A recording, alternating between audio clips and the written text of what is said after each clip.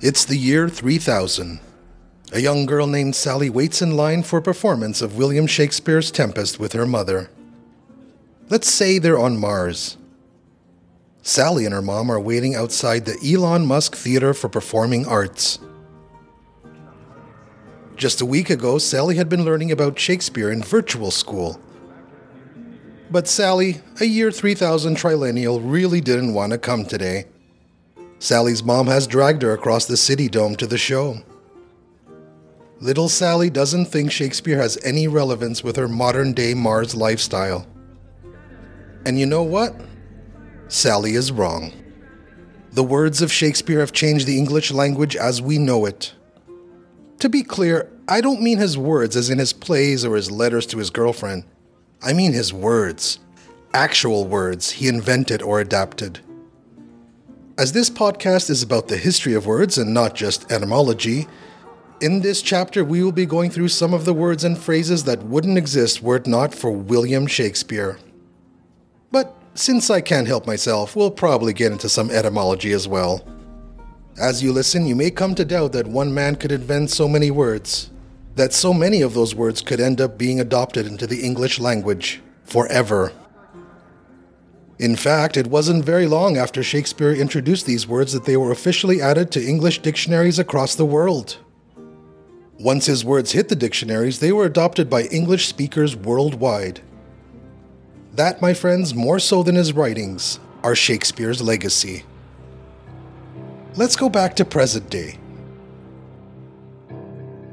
Not only are Shakespeare's plays still read and performed today, I'm also very confident that even in the year 3000 or 6000 or 12,000, people will still be speaking some, if not all, of the 25 words we are about to go through in this chapter. 25 words added to the English dictionary might sound impressive for one man, but I am keeping this very short today. Shakespeare is actually credited with over 1,700 common words still used in the English language.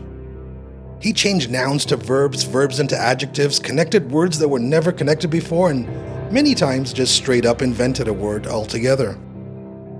For each word I go through today, my AI assistant, who wishes to remain anonymous, will perform a tiny bit of the relevant Shakespeare play. Before we go through the words, let's jump back to 1599 in England and take our seats. The performance is about to begin.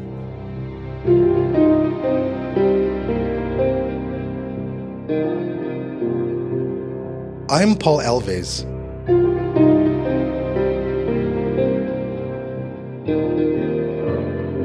And this is History of Words. Chapter 4. Shakespeare's Words. Part 1.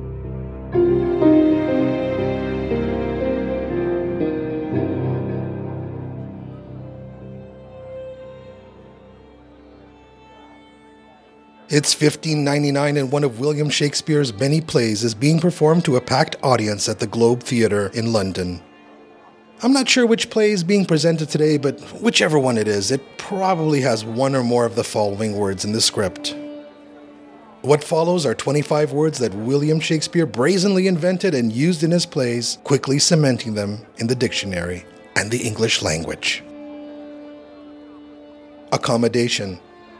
This word means adaptation, adjustment, or compromise, and was used in his play Measure for Measure. For all the accommodations that thou bearest are nursed by basis. Addiction, meaning obsession or dependence. We wouldn't have a word to describe our obsessive use of our cell phones if it weren't for William Shakespeare. The word addiction is first used in the play Othello. What sport and revels his addiction leaves him. Agile, meaning capable of moving fast or easily. Agile comes from the Latin agilis. The word agile is found in Romeo and Juliet. His agile arm beats down their fatal points. Allurement refers to incitement, attraction, or an appeal. From all's well that ends well. One Diana, to take heed of the allurement of one Count Rosalind. Antipathy means to hate or dislike, used in King Lear. No contraries hold more antipathy than I. Arch-villain. Today, one might watch a movie and see Superman refer to Lex Luthor as his arch-villain, but before Shakespeare, the word didn't even exist. He used the word or the term in his play Timothy of Athens. Yet an arch-villain keeps him company. Assassination. The word assassin has been around for some time, based on an Arabic word, Hashishin, meaning a religious sect of Ismaili Shia Muslims in the 11th century, who were a secret society that specialized in terrorizing the Crusaders, who they executed political assassinations against. The word assassination is first adapted by William Shakespeare to mean a deliberate murder. The word is used in his play Macbeth. If the assassination could trammel up the consequence, my mistaking eyes. Bedazzled. Those of you who grew up with 1980s infomercials probably think this word means gluing unsightly rhinestones on your clothing. However, it originally meant the gleam of sunlight. It was invented and first used by Shakespeare in The Taming of the Shrew. That have been so bedazzled by the sun. Belongings. Refers to one's own possessions or properties. This word is found in Measure for Measure. Thy belongings are not thine own. We're only 9 words in, but I'm sure by now you're realizing that Shakespeare didn't just invent some weird words that are no longer used. I assure you, this entire list of 25 are words and terms we use to this day and that our fictional Sally will still be using in the year 3000. On to number 10. Catastrophe. Refers to a disaster or spectacular event. Comes from the Greek katastrophe, which means a sudden end. From King Lear. He comes, like the catastrophe of the old comedy. Cold-blooded. This is a term used to describe a person without emotion, or a murder that is committed without any immediate anger or passion being involved. An assassin being paid to kill someone will kill them without anger or hot blood. From the play King John. Thou cold-blooded slave, haste thou not spoke. Critical. Something important, significant, or prone to criticism. From the play Othello. For I'm nothing, if not critical. Demonstrate. To show something off. To display. From Othello. This may help to thicken other proofs that do demonstrate thinly. Dexterously. Means skillfully created or made with accuracy. Found in Shakespeare's play Twelfth Night. Dexterously good, Madonna. Dire. Means ominous, bad, dreadful.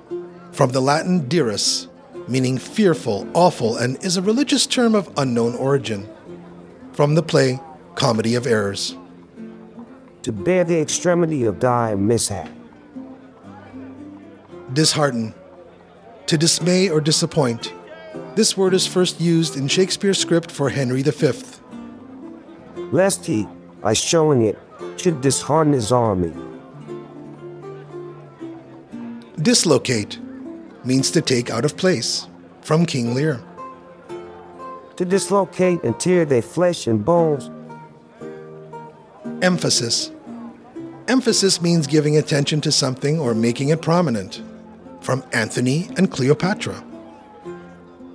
Be choked with such another emphasis. Eventful. Means to describe an exciting or eventful moment. Used in Shakespeare's play As You Like It. That ends this strange, eventful history. Wow, we're at 20 words. How many words did this guy invent? Quite a few, humans. Quite a few. Number 20 is one you might think would have been a word pre-Shakespeare, but he invented it. Eyeballs. Another word for eyes. Found in his play, As You Like It. Your bugle eyeballs know your cheek of cream. Emulate. Today, this word is used by gamers around the world to mean using a newer device to run software from an older device. For example, I sometimes use my Samsung Z Fold phone to run Game Boy games in an emulator. The word emulate means to copy or imitate something, like me trying to emulate Shakespearean actors quite poorly, so I decided to use my AI assistant, who will remain nameless. The word emulate can be read in Shakespeare's play Merry Wives of Windsor. I see how thine eye would emulate the diamond. Exist. The word exist means to obtain a reality, used in King Lear. From whom we do exist and cease to be.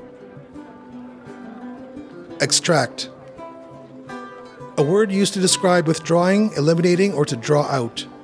The word is found in the script of the play Henry V. Get out of the extract one spark of evil. Fashionable, meaning stylish, trendy, in fashion, as the French would say, à la mode. This word was first used centuries ago in the Shakespeare play Troilus and Cressida. For time is like a fashionable host. Frugal, meaning someone who is stingy, thrifty, economical, used in Merry Wives of Windsor. I was then frugal of my mirth.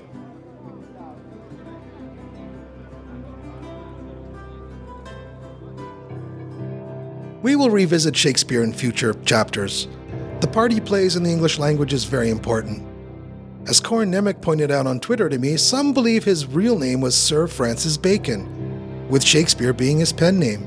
We might get into that in a future podcast as well.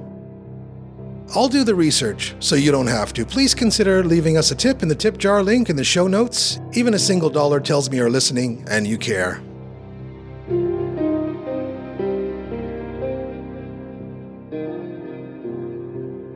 I'm Paul Alves.